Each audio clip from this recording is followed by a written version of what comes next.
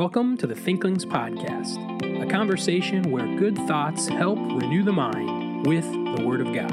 I'm Charlie Carter, and I'm here with Tim Little and Andy Stearns. Let's jump into the conversation. Welcome to the Thinklings Podcast. In this episode, finally going to progress to the next discipleship question, which is question 11. These questions go to 11? They go to 12. Oh. And I know what you're wondering, why 12? And my answer to that is, I don't know. It just seems like discipleship and 12 really go together, and I don't have any reason why. You're horrendous. It just seems like a really disciply number. It works well in a The quarterly. gems on the ephod? Yeah, and it does work well in a quarterly Bible study. You need to get your book done. We are going to get my book done. Amen. I actually talked to a pastor today who is interested in purchasing it and using it in his church. And you need to get your So book I done. need to get it done. Tim, what should he do? He needs to get his book done. Okay. I don't think we understood that from what you were saying a moment ago. I think I need to change it all and edit it for like a fifth time in, maybe 2025. That's what I'm going to do. I'm going to do that for the fifth time and the sixth time and probably the seventh time. we're Once you going finally to- get it to me. So, okay, we'll move on. But that material is going to be submitted to, I'm air quoting, it's not air quotes, it's a real entity, Faith Publications, in the middle of the summer, with the goal of it being in print by I think it'd be a great Christmas gift. It hopefully could be available around that December time. That's kind of That would be our goal. our abstract timeline for 12 discipleship questions. I understand. I need to have it soon. Yeah, I'm well aware. You tell me all the time. And so... I just love that we've been doing this for 3 years. Tim's been the books and business guy. And now he's literally He running is the books and business publication. This is so good. I just love this. The Lord is good. The Lord is good, guys. And so we're going to look at question 11 today, which is, what kind of vessel am I? And so we're going to build from 2 Corinthians to some other passages. But before we do that, we, as always, have some Thinklings business to tend to. Books and business. Let's talk about some books, and I will go first. I couldn't for a very long time remember who recommended this to me. It was Pastor, emphasis on Pastor, Jason Conable at Slater, and working with our good friend, Pastor Jariah Shank. Heyo. And Jason was in my office today, and he saw this book, and he's like, oh, hey, you got that book? And I'm like, oh, you're the one that recommended it to me. Yeah. And so, okay, thank you, Jason. So it is called Deep Discipleship by J.T. English.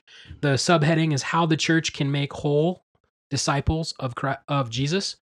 And I looked it up. I was like, you know what? If you're going to write a book on discipleship, you probably read as many things about it as you can. So I have just started it. I'm almost halfway or more than halfway through the first chapter, where he is trying to do what I would say, in my expert opinion, is what you should do in the first chapter of a discipleship book. Wink, wink, nod, nod, which is define discipleship and define what this successful discipleship is. Defining terms just gets me so excited. Here's some good quotes. Discipleship, then, is about a redirection of our loves to the one who is lovely. Great quote, JT. Great quote. That's so good. It's like he's It's reading my affection. introduction. I know. Oh, that's good. Another great one. We cannot forget this. Great ministry practice that is not fueled by a great God is the greatest tragedy. Ooh, that is really, really good good. I'm thinking of, that's good. And then he starts talking about measuring discipleship, and he says a couple of quotes here, and then I'll be done. Programs, studies, and ministry initiatives are great, but they are not the fuel or even the goal of deep discipleship. Sure, we may be able to use these things efficiently and effectively to make disciples, but the question is, disciples of what? Ooh. 2 paragraphs down on that page. Man, this is We good. can't measure discipleship by how many people are in small groups or how many are in our classes or how many Bible studies they have completed. True discipleship can only be measured by a disciple's ability to connect all of reality to the triune God. When we think about discipleship, we are thinking about our ability to be reoriented to God, and we begin to see that God initiates discipleship, that God is the source of discipleship, and that God is the goal of discipleship. And so I like what I'm reading so far, but it's, when you read someone using the same terms as you, it's always just important to, understand them on their terms. Like he's using some similar phrases and ideas as me, but I don't think we completely match up. And so I need to read the full book and then, really consider. But I like it so far.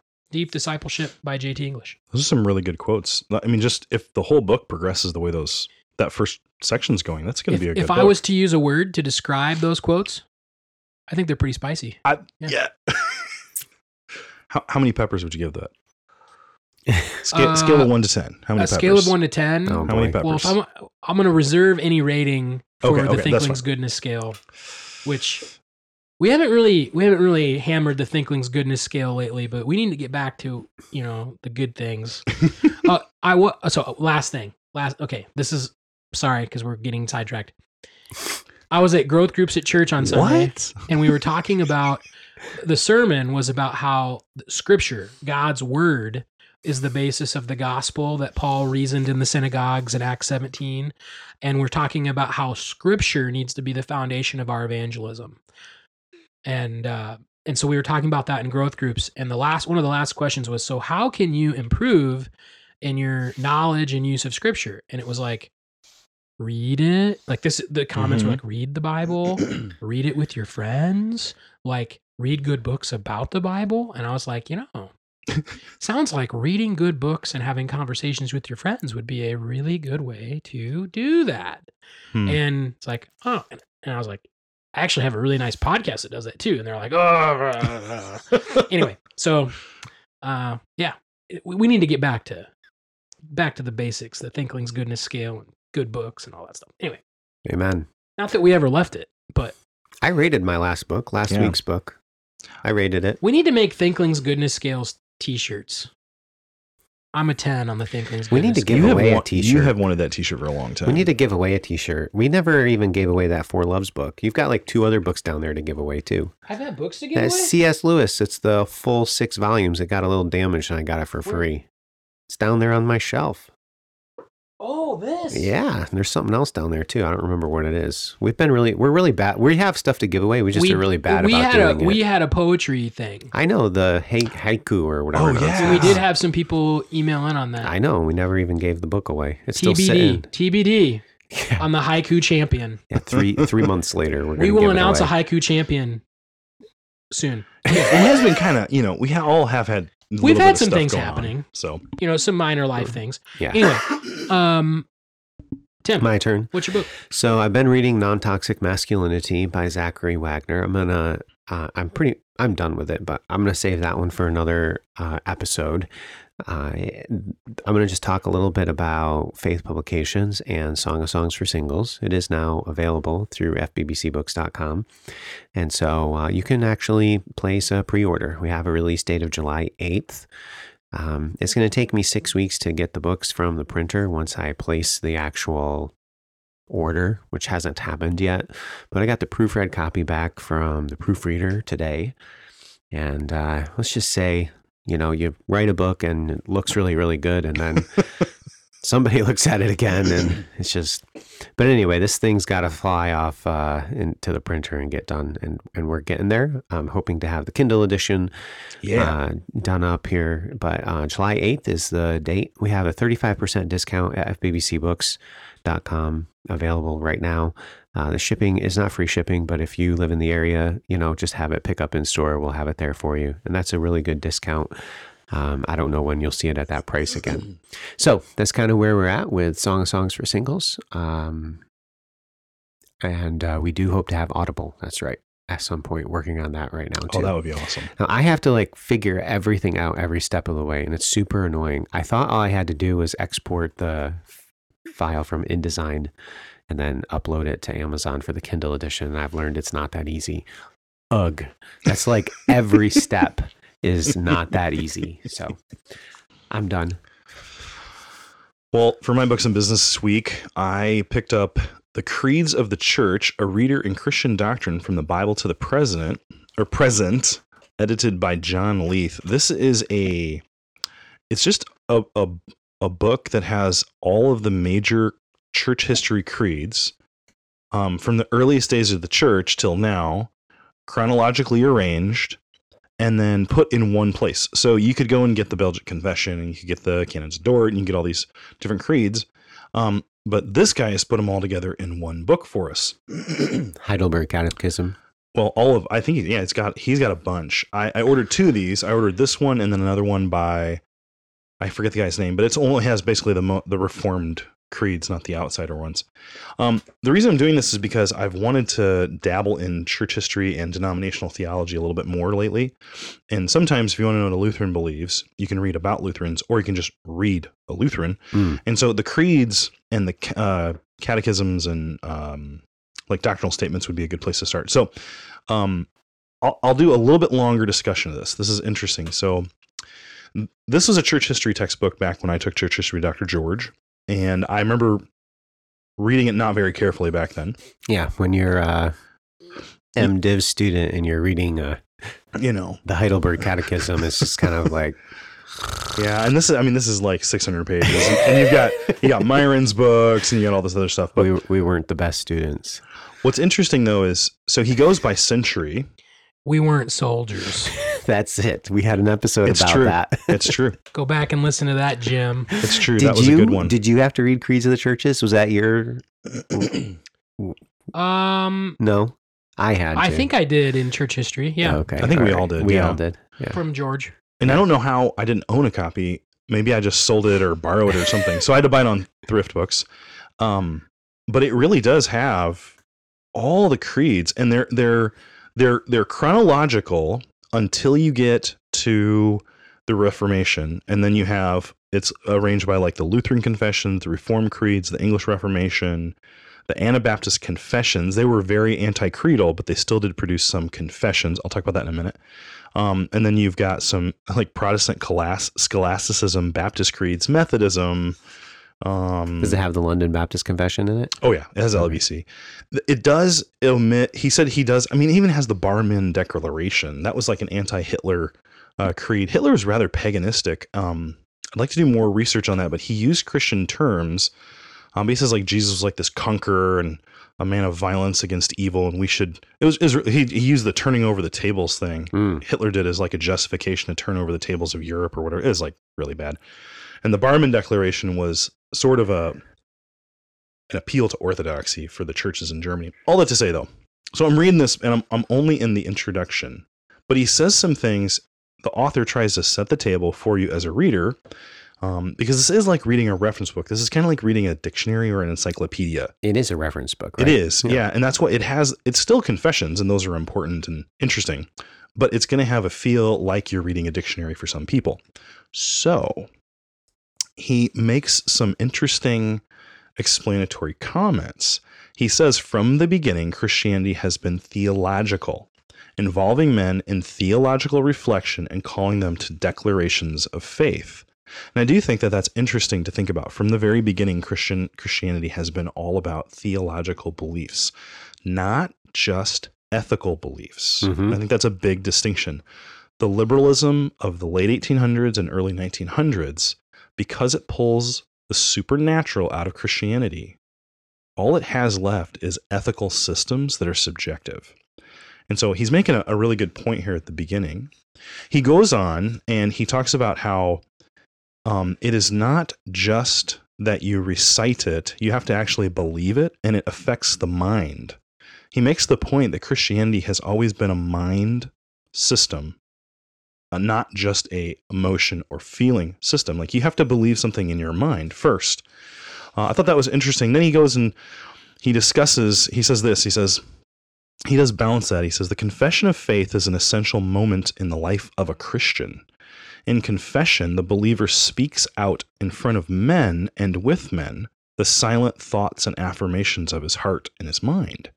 He makes outward what is inward. In confession, the believer takes his stand, commits his life, and declares what he believes to be true, affirms his ultimate loyalty, and defies every false claim upon his life. The confession of faith is the seal of faith and the courage of faith. Now, I think he's getting quite eloquent there at the end. But it is interesting. Part of the role of your church's doctrinal statement or your denomination's statement of faith or whatever it is, a lot of that is to say, like, this is what we believe. Right. And you should confess to believe that. Now, have there been times in history where people have said they believe things that they didn't? Yeah, that happens all the time, and that's the issue. Yeah, so a lot of these are still only as good as those who like oversee them, or whether you truly believe. Yeah, they're the integrity of the ones who say they believe it. He says the confession of faith is never merely a matter of the mind.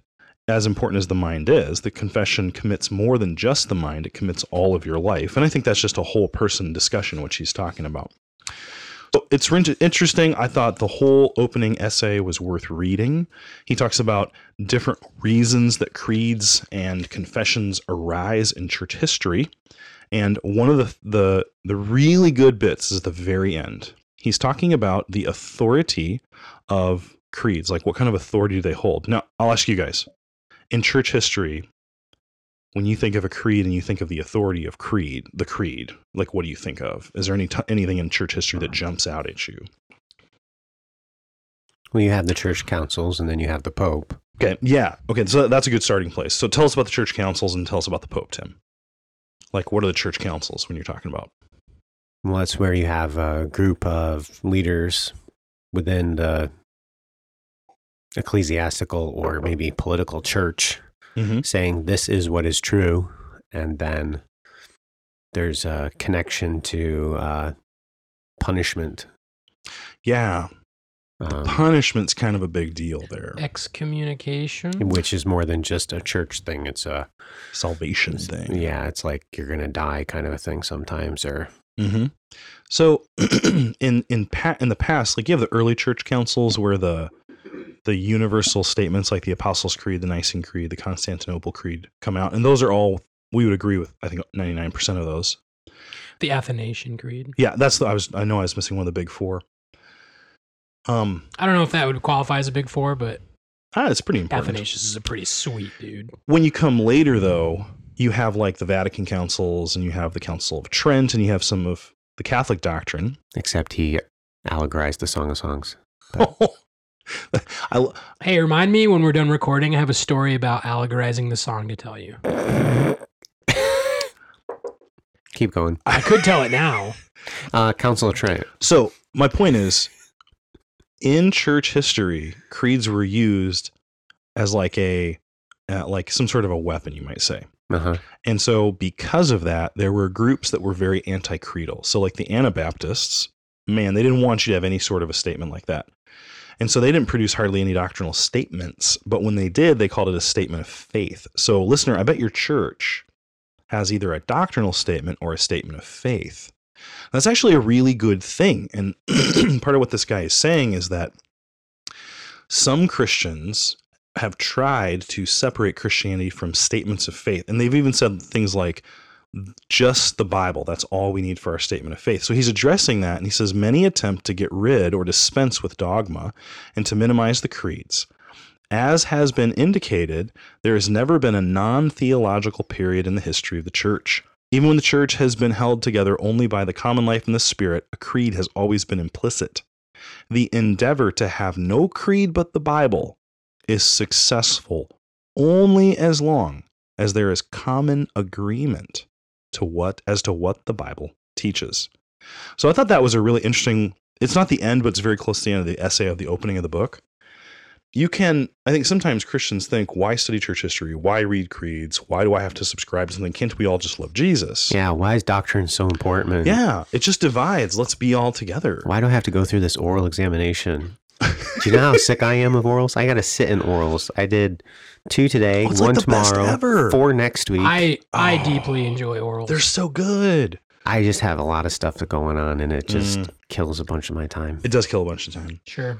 But yeah. I think it's important, and that's why I do it. So that's kind of the conclusion to that question. Yeah. My complaint. So anyways, this looks like an interesting book. I don't know if I'll talk about it again. I'll be reading it. I just don't know if I'll talk about all these creeds, but I do think it's interesting to look back historically and see what we've believed and what the church broader has believed. And it was interesting, his little essay there about, some people say that, and he's like, you really can't do that in Christianity. So I want to read the London Baptist Confession again. It's been a long time. That's the big one. That's a pretty influential one amongst the Baptists who are Reformed and covenantal. And I do think like today, especially the 1689 is coming back, and Correct. it's very, very influential. So G3 Ministries with Scott Annual, they require the signing of the London Baptist Confession. Who was that? Scott Annual. Friend of the podcast. Oh, brother. Yeah. Maybe he's not. And if he's not, oh no, we would invite him to come. No, he wants to tell be us on. He already said he wants to. I'm just being facetious and sarcastic. Oh, okay. Sorry. I missed it. Scott, we love you. That's see you common soon. for me. And by see you, I mean record with you soon. I'm done. Are we ready? I think it's your turn. Yeah, I'm done. Let's have another conversation about discipleship. And this is what happens when Charlie multitasks, everybody. Yeah, I was looking at some podcast Apple stuff and got a little sidetracked there for a moment. But okay, we are going to go to question 11 of the 12 discipleship questions, which is, what kind of vessel am I? And the key word here is vessel. And so there's a really big verse in 2 Corinthians that I think Paul highlights as it's really the foundation of the illustration he's making. And so the two illustrations he makes in 2 Corinthians 2-4 is smell and light. And what's the illustration? It's the same illustration. It's that out from something, which is us, something either diffuses like a smell or shines, reflects like light. In 2 Corinthians 4:7, he says, we have this treasure in earthen vessels, clay pots, that the excellence of the power would be of God and not of us. So what is the treasure? The treasure there, he'd be referring right back to verse 6, where he's talking about the light of the glory of the knowledge of Christ. And but that is also parallel with the smell. So the treasure is the smell or the light of Christ. Where is that treasure? It's in the vessel. And we kind of looked in that last podcast about how ministry happens when God is producing that treasure in the vessel. And how does he do that? Well, that's kind of been our whole paradigm, is God uses trials because his will is to transform us. So he reveals what's going on in our heart and wants us to respond the correct way. And what would be a correct response?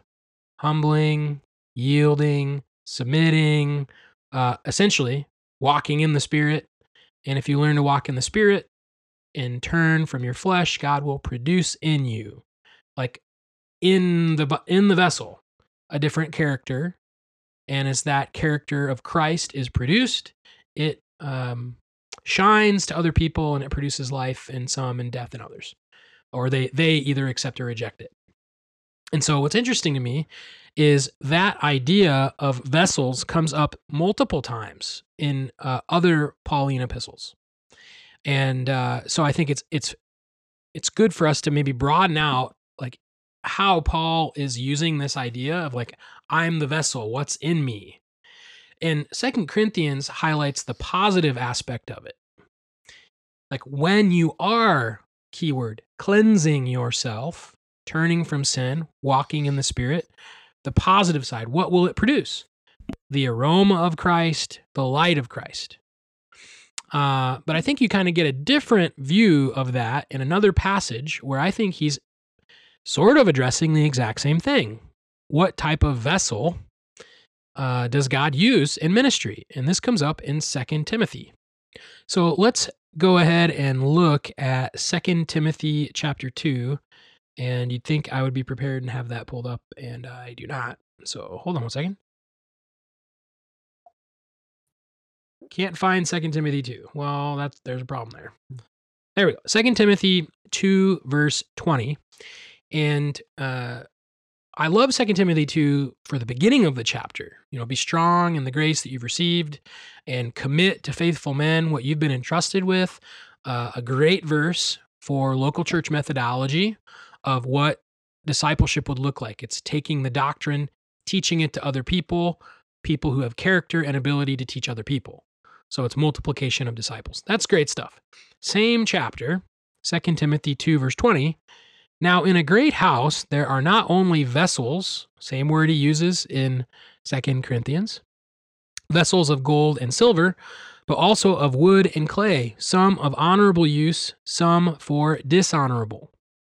Therefore, If anyone cleanses himself from what is dishonorable, he will be a vessel for honorable use, set apart as holy, useful to the master of the house, ready for every good work.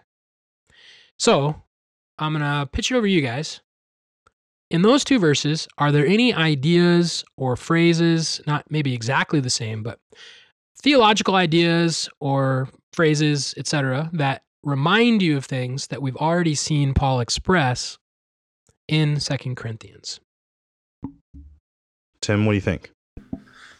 I have an idea, but I don't know. There's two kinds of vessels. There's honorable and dishonorable. Yes. Okay. Okay, so there's gold and silver and wood and clay, and gold and silver would like pass the test, and wood and clay would burn up. Is that? Okay, so I do think that's interesting to note. So I think what he's highlighting is just like what everyone would have known. Oh, There were vessels in the house that you would put at your table, and people would eat out of them. Right. There were other vessels, wink, wink, Now we're in a that would different not be room. in the kitchen, wink, wink, would be in another room of resting, wink, wink, and there would be other things that went in them. And you would not use those in the kitchen. well, that Picking really up what I'm putting down? that really panned out well. Yeah. It's horrendous.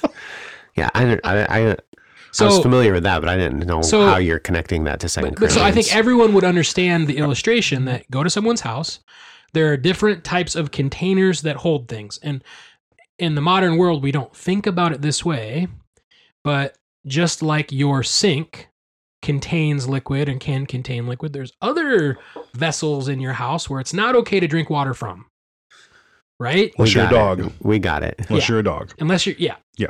And so that's what Paul is saying. There's multiple kinds of vessels. And so I think the implication is, well, I want to be the right kind of vessel.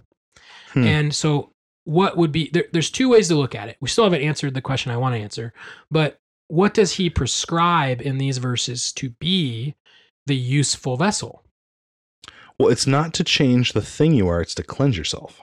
Yeah, and this is just common vernacular of Jesus. You clean the outside of the cup, but you never clean the inside of the cup. You're whitewashed tombs. And so the inverse would be just like a Pharisee was wrong to conform externally and be externally righteous, but internally wicked. The inverse would be true. So to not care as much about the externals, but to be cleansing myself internally, to cleanse the inside of the vessel, would be very important. And so that is, I think, what he prescribes here. So when we say, what kind of vessel am I? You are either a cleansed vessel or an uncleansed vessel. I think that's just straightforward. And we could, I think, plug in some other ideas from Paul's epistles that what would be the process of cleansing look like? What would that process look like? Well, I think that would be an act of submission to God's word and his spirit. So someone who is cleansing themselves would also be walking in the spirit. Someone who's resisting would that cleansing would be prideful, and God would be resisting them from James 4. And so a lot of those ideas we've already looked at, I think, apply right here. But what does Paul tell Timothy? Hey, you go to someone's house, there's lots of vessels. To be a vessel useful for the master, ready for good work, ready for discipleship, ready for ministry, what's the key? Are you cleansing the inside of the vessel? Now, we still haven't answered my question. What things do you see present here that Paul mentioned, and we'll just say in 2 Corinthians 4? And I don't know if you want to look at it or not. I have the benefit of knowing exactly what I'm looking for, so I don't need to necessarily look at them again.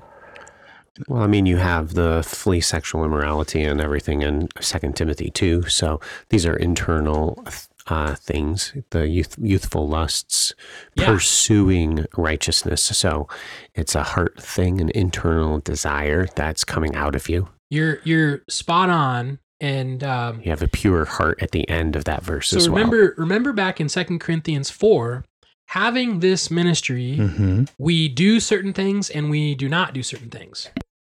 We do not lose heart, but we renounce the hidden things of shame. We're not going to walk in craftiness. And what does he say here? We're cleansing ourselves from the dishonorable. We're cleansing ourselves for honorable use. So there's that same idea of a change of affection, but a change of pursuit. So we're not going to be a peddler of God's word. We're not going to do crafty things. We're going to turn from sin and be cleansed and be honorable. Do the honorable right thing. And a little bit different terminology, but similar ideas theologically between these verses. And so as someone is thinking about discipleship, what kind of vessel are you? I think this works on multiple levels. As you disciple someone, you can ask them, hey, are you doing this? Like, are you confessing sin? God has put a trial in your life and maybe you've become upset. And have you cleaned the inside of the cup, so to speak? But I think that's just as important for the person doing the ministry, which is Paul is here speaking. It's a pastoral epistle. He's speaking to Timothy, who's a pastor in Ephesus. He's like, you, Timothy, if you want to be used in ministry, if you want to do the discipling, you want to commit to faithful men, you need to be cleansing yourself. And so I love how that works together there. I don't know. What do you guys think about that? So I was having a Logos Bible software problem behind the scenes here. It was horrible. You should buy Accordance. I'm telling you, I'm telling you, if you want to search the text, Accordance is way simpler. So I'm going to ask a question to you that is on my mind, but maybe you've already addressed it and I missed it in my messing up with the thing here. So in 2 Timothy, in verse 20, in chapter 2:21, he says, therefore, if anyone cleanses himself from what is dishonorable, he will be a vessel for honorable use. Mm-hmm. So then how do you take the how of the cleansing there? Like, what is the how? Like, how do you cleanse yourself in that passage? Yeah. My thought is someone might listen to this and say, well, I want to do that. So then according to the passage, I think I know what it says, but what do you think it says about how you cleanse yourself? Yeah. And so I think we do want to be careful to understand the metaphor that he's making. So when he uses the term cleanse, what word is he using? Is he using cleanse in a sense of just the word you would normally expect? Like, I'm cleaning my vessels. Oh yeah. That's a different one. So what is the word he uses? It's not kathariso, which I thought would be, it's ekaphirao, which is interesting. I don't even know what that one means. To remove as unclean. So like to get rid of something. So it's not like it's not like the cleansing word, like washing it. It's like to remove things. Well, and so I think it fits with the metaphor he's using. Like, hey, go to someone's house. They're serving you dinner. And you're like, did you clean these out? So okay. Like for me, when I put cups in a dishwasher, it drives me crazy that I don't think the dishwasher actually gets into the bottom of the cup. I'm paranoid about it. And like, really? I'll look into the bottom of cups and you see like dishwasher residue in there and you're like, it didn't clean the inside of the cup. He's just very simply saying, you go to someone's house, there's all these kinds of vessels and some are for honorable use and some are dishonorable. Okay? So Timothy, you're the vessel. And you're in God's house. Do you want to be a gold vessel, like an honorable vessel? You need to clean yourself out. And you're like, well, so he's building a metaphor. So what would it look like theologically for someone to cleanse themselves? And I think that's the heart of your question. Yeah. And so that's a great question. What do we think? Well, if I'm only going from 2 Timothy 2, it almost looks like he answers it in 23 and following. He says, so it's like a result. 1, you should flee youthful passions, and then you should pursue something different: righteousness, faith, love. And so it's like all the virtues. Mm-hmm. You should do this along with others who are calling on the Lord from a pure heart. So you should have a pure heart before the Lord. Have nothing to do with foolish and ignorant controversies. As a Lord's servant, don't be quarrelsome. So would it simply be, but then at the end, anyways, would it just be repenting and confessing sins and pursuing God? Like, could we make it that simple? I think you can make it that simple. I think you both mentioned that next verse in the context there. So in Paul's mind, okay, Timothy, okay, you want to be a vessel for honorable use, set apart as holy, useful to the master, ready for every good work. Flee youthful passions and pursue righteousness, faith, love, peace, along with those who call on the Lord from a pure heart. I think you could insert there, okay, Timothy, flee the flesh and pursue the Spirit. It's like the other 10 questions. Walk in the Spirit. Let the fruit. And I think Peter echoes these same sentiments in his epistles. Add to your faith virtue, and to your virtue knowledge, et cetera, et cetera, et cetera.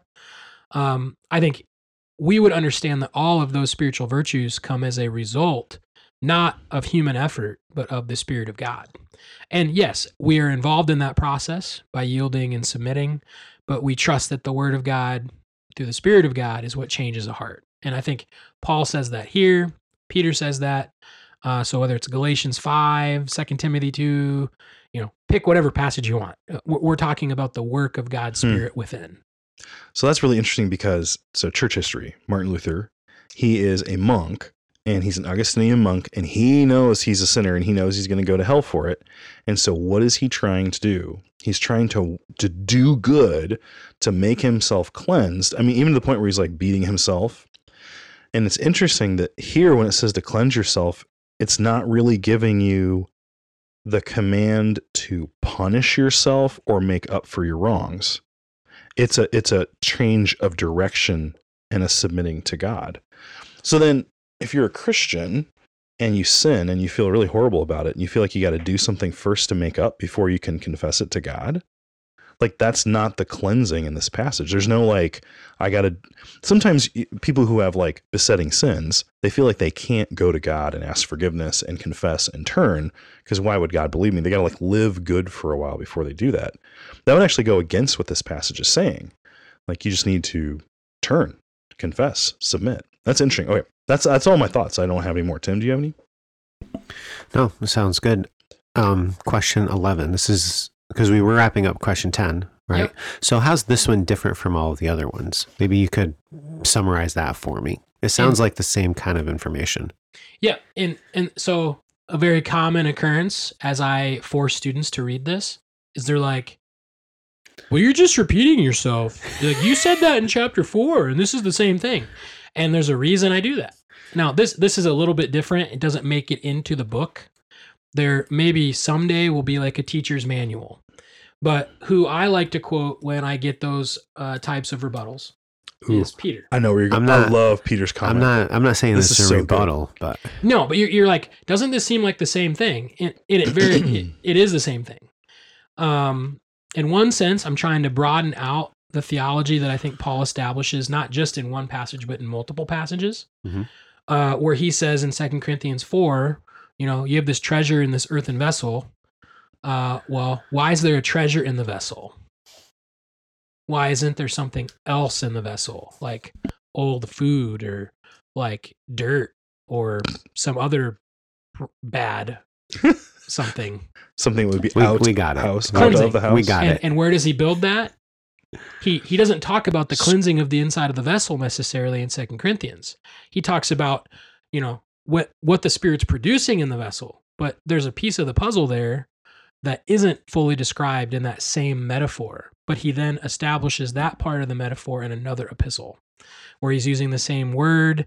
And, Paul and Timothy, I think, were pretty close.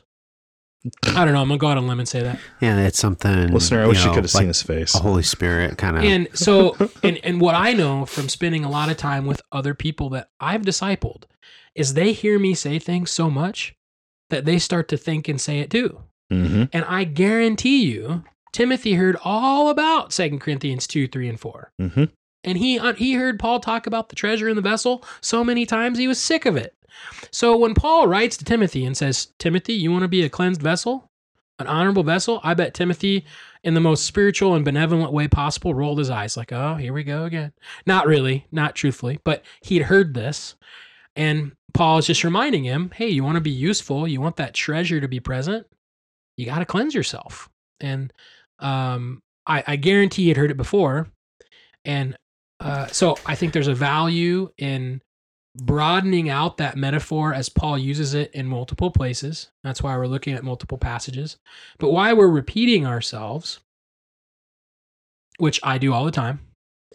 Here is 2 Peter. It's actually the passage I was referencing earlier, where he says, how much time we got here? Okay, I'm just going to read it.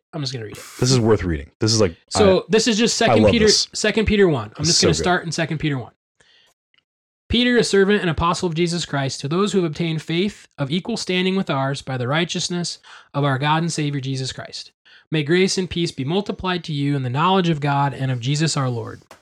His divine power has granted to us all things that pertain to life and godliness through the knowledge of him who called us to his own glory and excellence, by which he has granted to us his precious and very great promises, so that through them you may become partakers of the divine nature, having escaped from the corruption that is in the world because of sinful desire.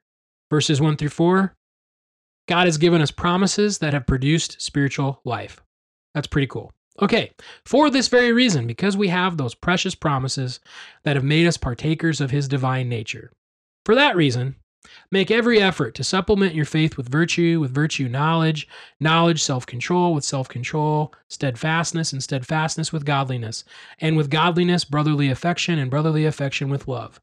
For if these qualities are yours and are increasing, they keep you from being ineffective or unfruitful in the knowledge of our Lord Jesus Christ. Pause there. That's where I was saying, Galatians 5, he lists these fruits of the Spirit. Here we have this list, and you're like, well, that's not the same list in Galatians 5. Are these fruits of the Spirit too? And the answer is yes. Yes, they are.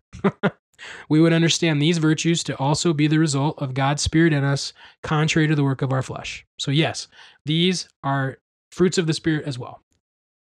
Therefore, brothers, I skipped verse 9. Therefore, brothers, be all the more diligent to confirm your calling and election, for if you practice these qualities, you will never fall. I can read. For in this way, there will be richly provided for you an entrance into the eternal kingdom of our Lord and Savior Jesus Christ. Some theological sticky issues there that we're not going to address maybe in another podcast. But he's like, because you have the promises that have made you a partaker, continue to grow in the fruit of the Spirit. Verse 12, therefore, based on those promises that have made you a partaker and that you are growing in those virtues, therefore, I intend always to remind you of these qualities, even though you know them and are established in the truth that you have. I think it's right, as long as I'm in this body, to stir you up by way of reminder, since I know that the putting off of my body will be soon, as our Lord Jesus Christ has made clear to me. And I will make every effort so that after my departure, you may be able at any time to recall these things. So what's Peter's goal here? I will always remind you of this. I'm going to repeat this so much that you're sick of it. And I know you already know it. I know you're established in it. But guess what? I'm going to do this as long as I'm in this body. And I've had students, Charlie, you just say the same things over and over and over again. And I'm like, yeah, it's because the word of God hasn't changed. Like, that's your responsibility. Walk in the Spirit. And you can call it, and there's 3 sections in our book. The first section is discerning God's will. What is God's will? Well, it's seeing the flesh at work through trials, and I need to humble myself. Yep, that's right. You get to section 2, it's the same exact truth. We just use different terms to describe it. What's God's will? God's will is for me to not yield to my flesh. It's to yield to the Spirit. And if I do that, he'll produce change in me. It's the same exact stuff from section 1. It's just different passages, slightly different theological terms. You get to section 3, treasure in the vessel. We're talking about the same exact process. We're just using different passages that describe it in a different metaphor. It's a smell. It's a light. You're a clay pot. What's inside of you? And the reason we're repeating it is because repeating is good. But we're also learning that these ideas are kind of all over the place. So I think there's a couple of good reasons there of why there's nothing different between questions 1 through 3 and question 11. It's really the same thing. It's just a different metaphor that Paul builds. All right. The world repeats itself all the time. there's no stopping the world's message. It's a constant repeating. And I think that's because the enemy knows something about how you're influenced and how you learn. So I think it's good for Christians to repeat even the same things over and over to one another, just to hear other believers say theological truth. You need to hear that. So I think that's a level of repetition in a book like that. I think is really good. And I'm dependent on my old pastor, John. And what he likes to do is he asks people to describe themselves using biblical terminology. And so all three of these sections of the book help us do that. But it's different ways of describing the same experience. So you could say, well, God's will for me is to recognize my flesh through this trial and to humble myself. I could also say, God's will for me is to walk in the Spirit and not yield to the flesh. I could also say, God's will for me is to be a cleansed vessel so that I'm filled with His light and His aroma so that I'm useful for the Master.